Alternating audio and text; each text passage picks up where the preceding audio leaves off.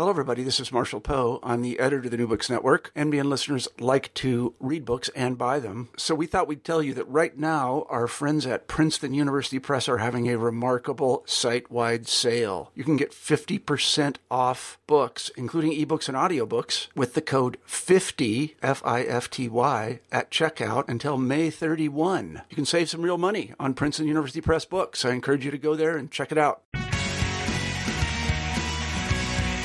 This is New Books in Political Science. My name is Heath Brown. Today, I will be speaking with Sarah Reckow, the author of Follow the Money, How Foundation Dollars Change Public School Politics. I hope you enjoy the podcast. Welcome to New Books in Political Science. My name is Heath Brown, and today I have the pleasure to talk to the author of Follow the Money, How Foundation Dollars Change Public School Politics, Sarah Reckow. Sarah, how are you doing? I'm doing great. Sarah, I've read the book and really enjoyed it. I don't know everything about your background, so maybe before we get to actually talking about this interesting book, you can give a little bit about where you've been, where you are, and how this fits into the bigger picture of who you are. Sure. So I'm an assistant professor at Michigan State in the Department of Political Science. I did my graduate work at Berkeley, and that was where I first started to learn about some issues related to the topic that I pursued in this book. I did a study on small schools reform in Oakland that I was involved with a faculty member and another grad student.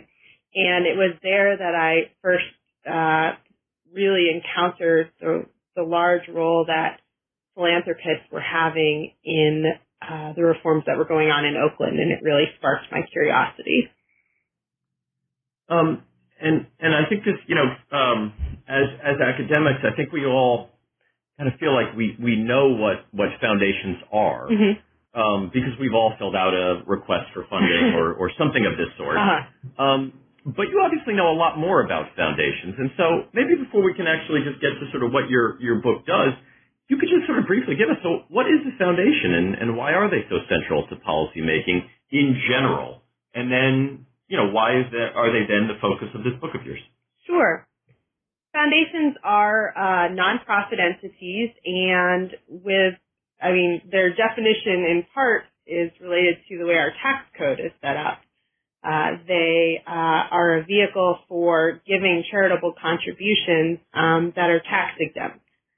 So for a wealthy person like Bill Gates or Eli Broad, it sets up a way for them to distribute the wealth that they've accumulated that's not subject to taxation. There are rules associated with that. They have to give away a certain amount of the endowment on an annual basis in order to maintain their status, and they also have to report those funds to the IRS. That's actually how I'm able to collect the data that I have.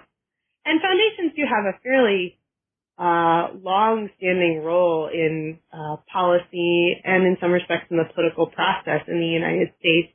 You can go to Jack Walker's book on interest groups and see the role of patrons in helping to set up the interest group community in our very vibrant civil society in the U.S. And you can go back even further to Carnegie and Rockefeller and see how important a role foundations have played in a variety of endeavors, research-related, but also policy and politics.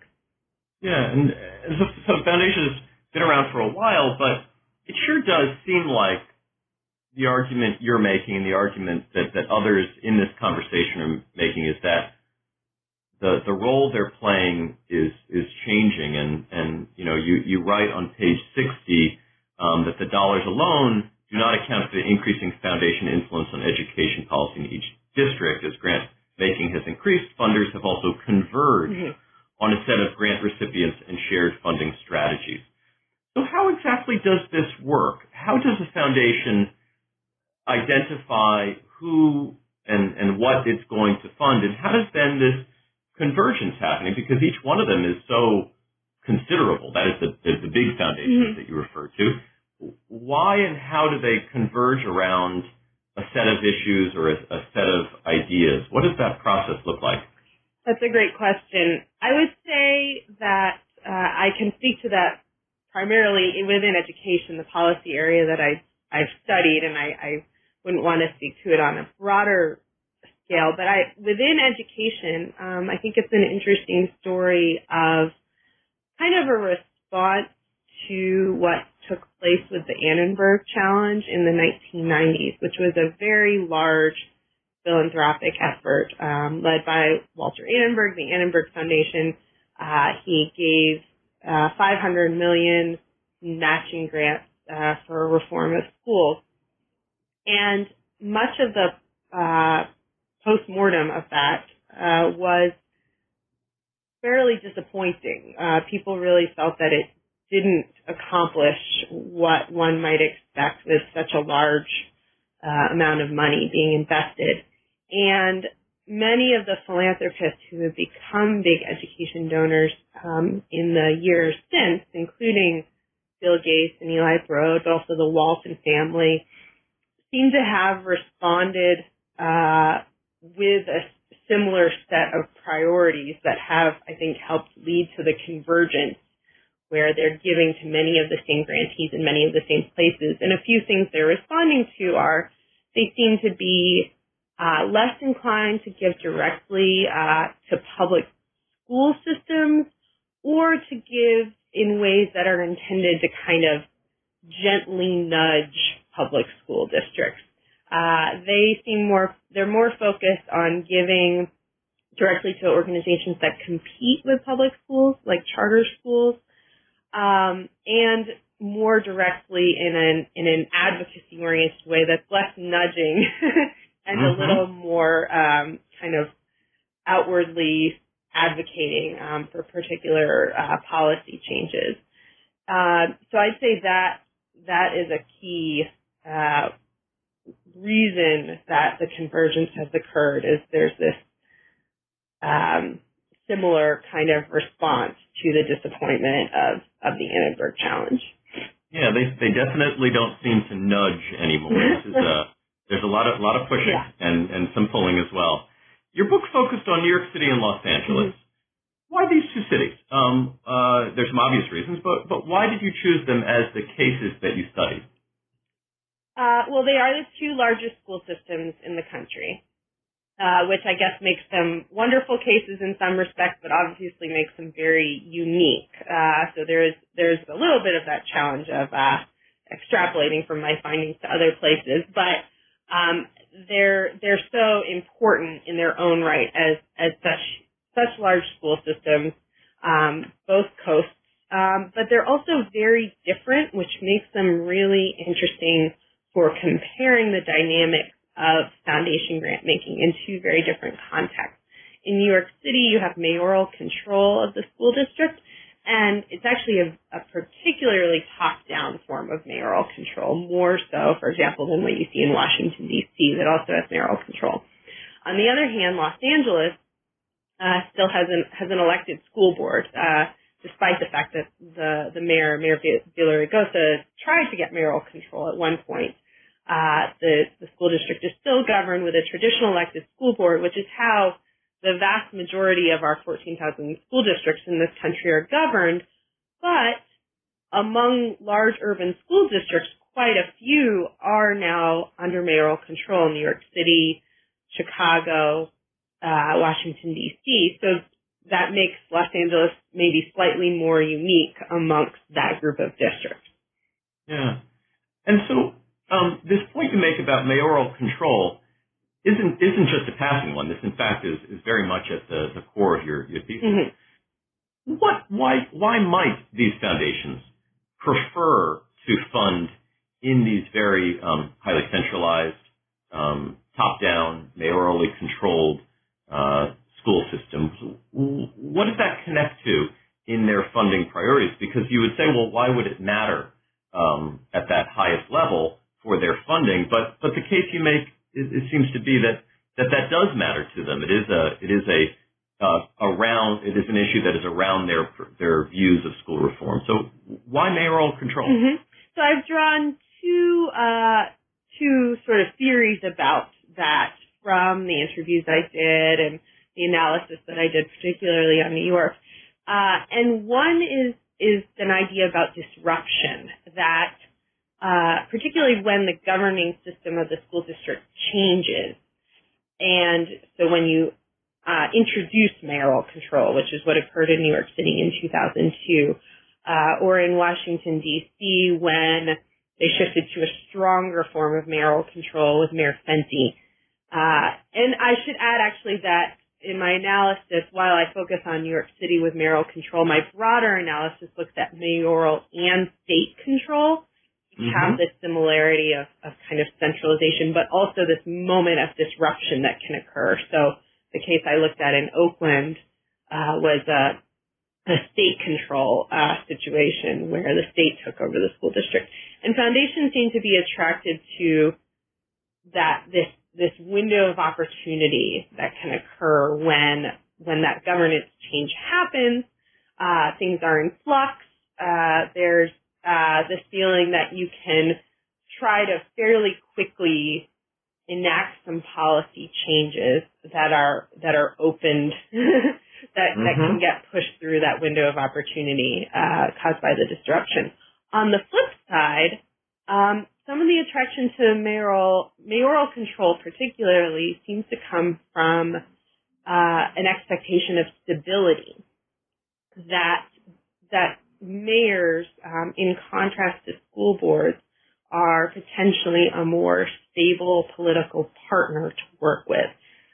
School boards are, perhaps you have different members being elected at different electoral cycles, and maybe every 2 years you're getting some turnover on the board. It's more people to coordinate with through a legislative body like that. Whereas the mayor is that one person who the foundation may feel they can build more of a relationship with. And you have kind of the funny case of a few mayoral control cities that have had these multi-term mayors, such as Mayor Menino in Boston, which has mayoral control for quite some time, Mayor Daley in Chicago, although obviously he is now no longer the mayor, and then Mayor Bloomberg in New York City. Those mayors, I think, have, even though they're unique cases, each in their own right, I think they've added to the impression that mayoral control is this more stable governing system. Right. And this does raise and is sort of just not a benign, impression on what would be the easiest way to solve these problems. There's this other side to it, and I thought one of the very interesting stories you tell is of this woman, Joan McKeever Thomas, which is this, deeply troubling and I think informative story. I wonder if you could just recount that story and what it tells you about the context of school reform in New York. Yeah, that was a fascinating interview I have. I still remember sitting across from her at a diner in Staten Island and hearing this story from. How did you get to her? Was she recommended or? So, yes, I believe she was recommended by another source of mine, and I did start to read up, and I really wanted to interview some people who were on this panel for education policy in New York City, which is the board that now exists under mayoral control. And unlike a traditional elected board, all the members are appointed. The majority are appointed by the mayor, but then 5 additional members are appointed by each of the borough presidents in New York City. So Joan McKeever Thomas was the member who had been appointed by the Staten Island borough president. And she was appointed right when this panel for education policy was first created, right after mayoral control was instituted. So she was on the original board. And she had this interesting story of how she started out with a lot of optimism and hope associated with the change that might be brought about with mayoral control, sort of being excited about the new chancellor, Joel Klein, who had been appointed by Mayor Bloomberg. I think he even called her early on in her term. But after serving on the board for a bit, there was this policy that was proposed to get rid of social promotion for 3rd grade and to tie advancement to standardized tests. for students to make it to the next grade level. And she described to me how she was really unsure about this policy and perhaps about some unintended consequences of what might happen for these students if this was implemented, and she felt she wanted more evidence and more time to discuss and consider it. And she soon found that was not that was not in line with the chancellor's agenda. He wanted this adopted and passed and move on. And so after she had expressed her reservations prior to the meeting where they were going to have a vote, she wound up checking her phone and hearing a message from the Staten Island Borough President informing her that she would not need to go to the PEP, the board meeting that night. She went anyway, and she discovered that she had been replaced by a new appointee. And she and there were a few other folks who had also expressed skepticism about this policy. They were all escorted out of the meeting. And that, I think, that reflects, obviously, that experience alone is quite striking, but that reflects the role that the Panel for Education Policy has played in New York's mayoral control system. They have never overturned a proposal advanced by the chancellor. It is quite purely a rubber stamp. So when HBO buys the rights to your book, have you thought about who might be cast as Joan Thomas? Because this really is your sort of the anecdote that drives at least the movie version of your story, and you can just and I think that is one of the reasons why I think the book is really interesting is the way in which you integrate these interviews that you've done, and it just really captures in a certain way, what is at stake. And so I thought that really did stick out in the book, which also raises, in terms of your analysis, one of the more theoretical points that you make earlier in the book, where you say that and this is one of the questions that you're pursuing, is which actors are likely to lose influence in this process. So I wonder if you could step back and sort of think about who has won and who has lost, who has been advantaged in the school reform movement through these much more active involvement of large philanthropic foundations, and who's lost out, who's moved to the periphery. Well, that's a key question. And I'd say I would answer it slightly differently for New York City and Los Angeles.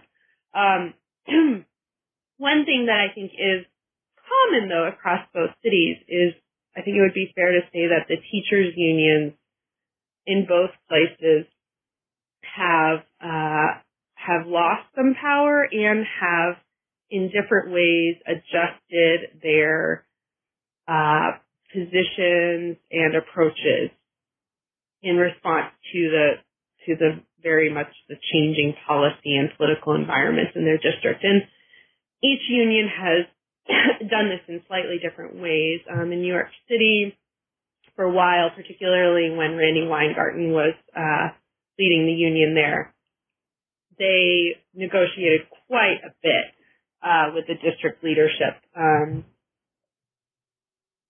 This was on issues like an experiment with merit pay for the teachers.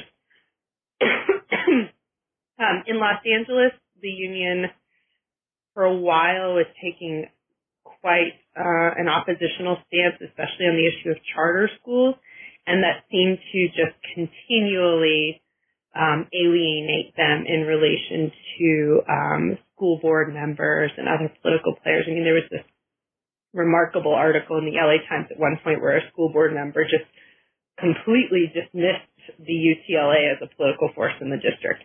I don't think they would say the same thing now, especially after the primary election that just occurred. But it was actually at the point where the board members were willing to say the UCLA was nothing like the force that it had been in the past. But UCLA is also adjusting, I think, in a somewhat more bottom-up way. I'm sorry, from members who are willing to change their. I'm sorry, Heath. Yeah, no, and maybe I could just sort of follow up just for a second. And so we have this set of not losers, but those whose influence has been pushed, certainly not what it has been in the past. But there's this other group out there who in some ways have been advantaged, at least their perspectives. And so you've mentioned the charter schools being advantaged, but there's, in a larger way, this business-oriented approach to school management as an idea and a concept has gotten a lot of foundation support and has been a priority. Are there any examples that explain how that is, why foundations may have taken up this more business-oriented view of school reform than has been in the past? Yeah, I think that's often attached to the heads of the foundations, that you have individuals like Bill Gates and Eli Broad who are very successful in business and in different ways seem to view the opportunities for school reform through the lenses of ways that they were successful as entrepreneurs. You can really see it with Eli Broad, who puts a great emphasis on leadership in the various programs of the Broad Foundation, and especially non-traditional leadership, so attracting people from the private sector into roles in school districts. And that seems to come fairly directly from his own experience as the leader of a business. But I'd say it goes beyond sort of those individual personalities, because in some sense, once the organizational infrastructure starts to be built around these approaches that are either more market-oriented, like charter schools, or alternative certification programs or alternative principal leadership programs that may attract people from outside the education sector into education, you've built a new organizational infrastructure that then other funders can grant to as well. And now you see many of the largest grantees are these organizations that have a more market-oriented approach, and they're getting grants from a wide spectrum of foundations, not just Gates and Broad. Yeah, this book has so much in it, and we haven't even touched on a number of the big analytical pieces of it. But I want to encourage everyone to go out and try to read Follow the Money, How Foundation Dollars Change Public School Politics. This is published in 2013 from Oxford University Press. Sarah, thank you so much for your time today. Oh, thank you very much for having me.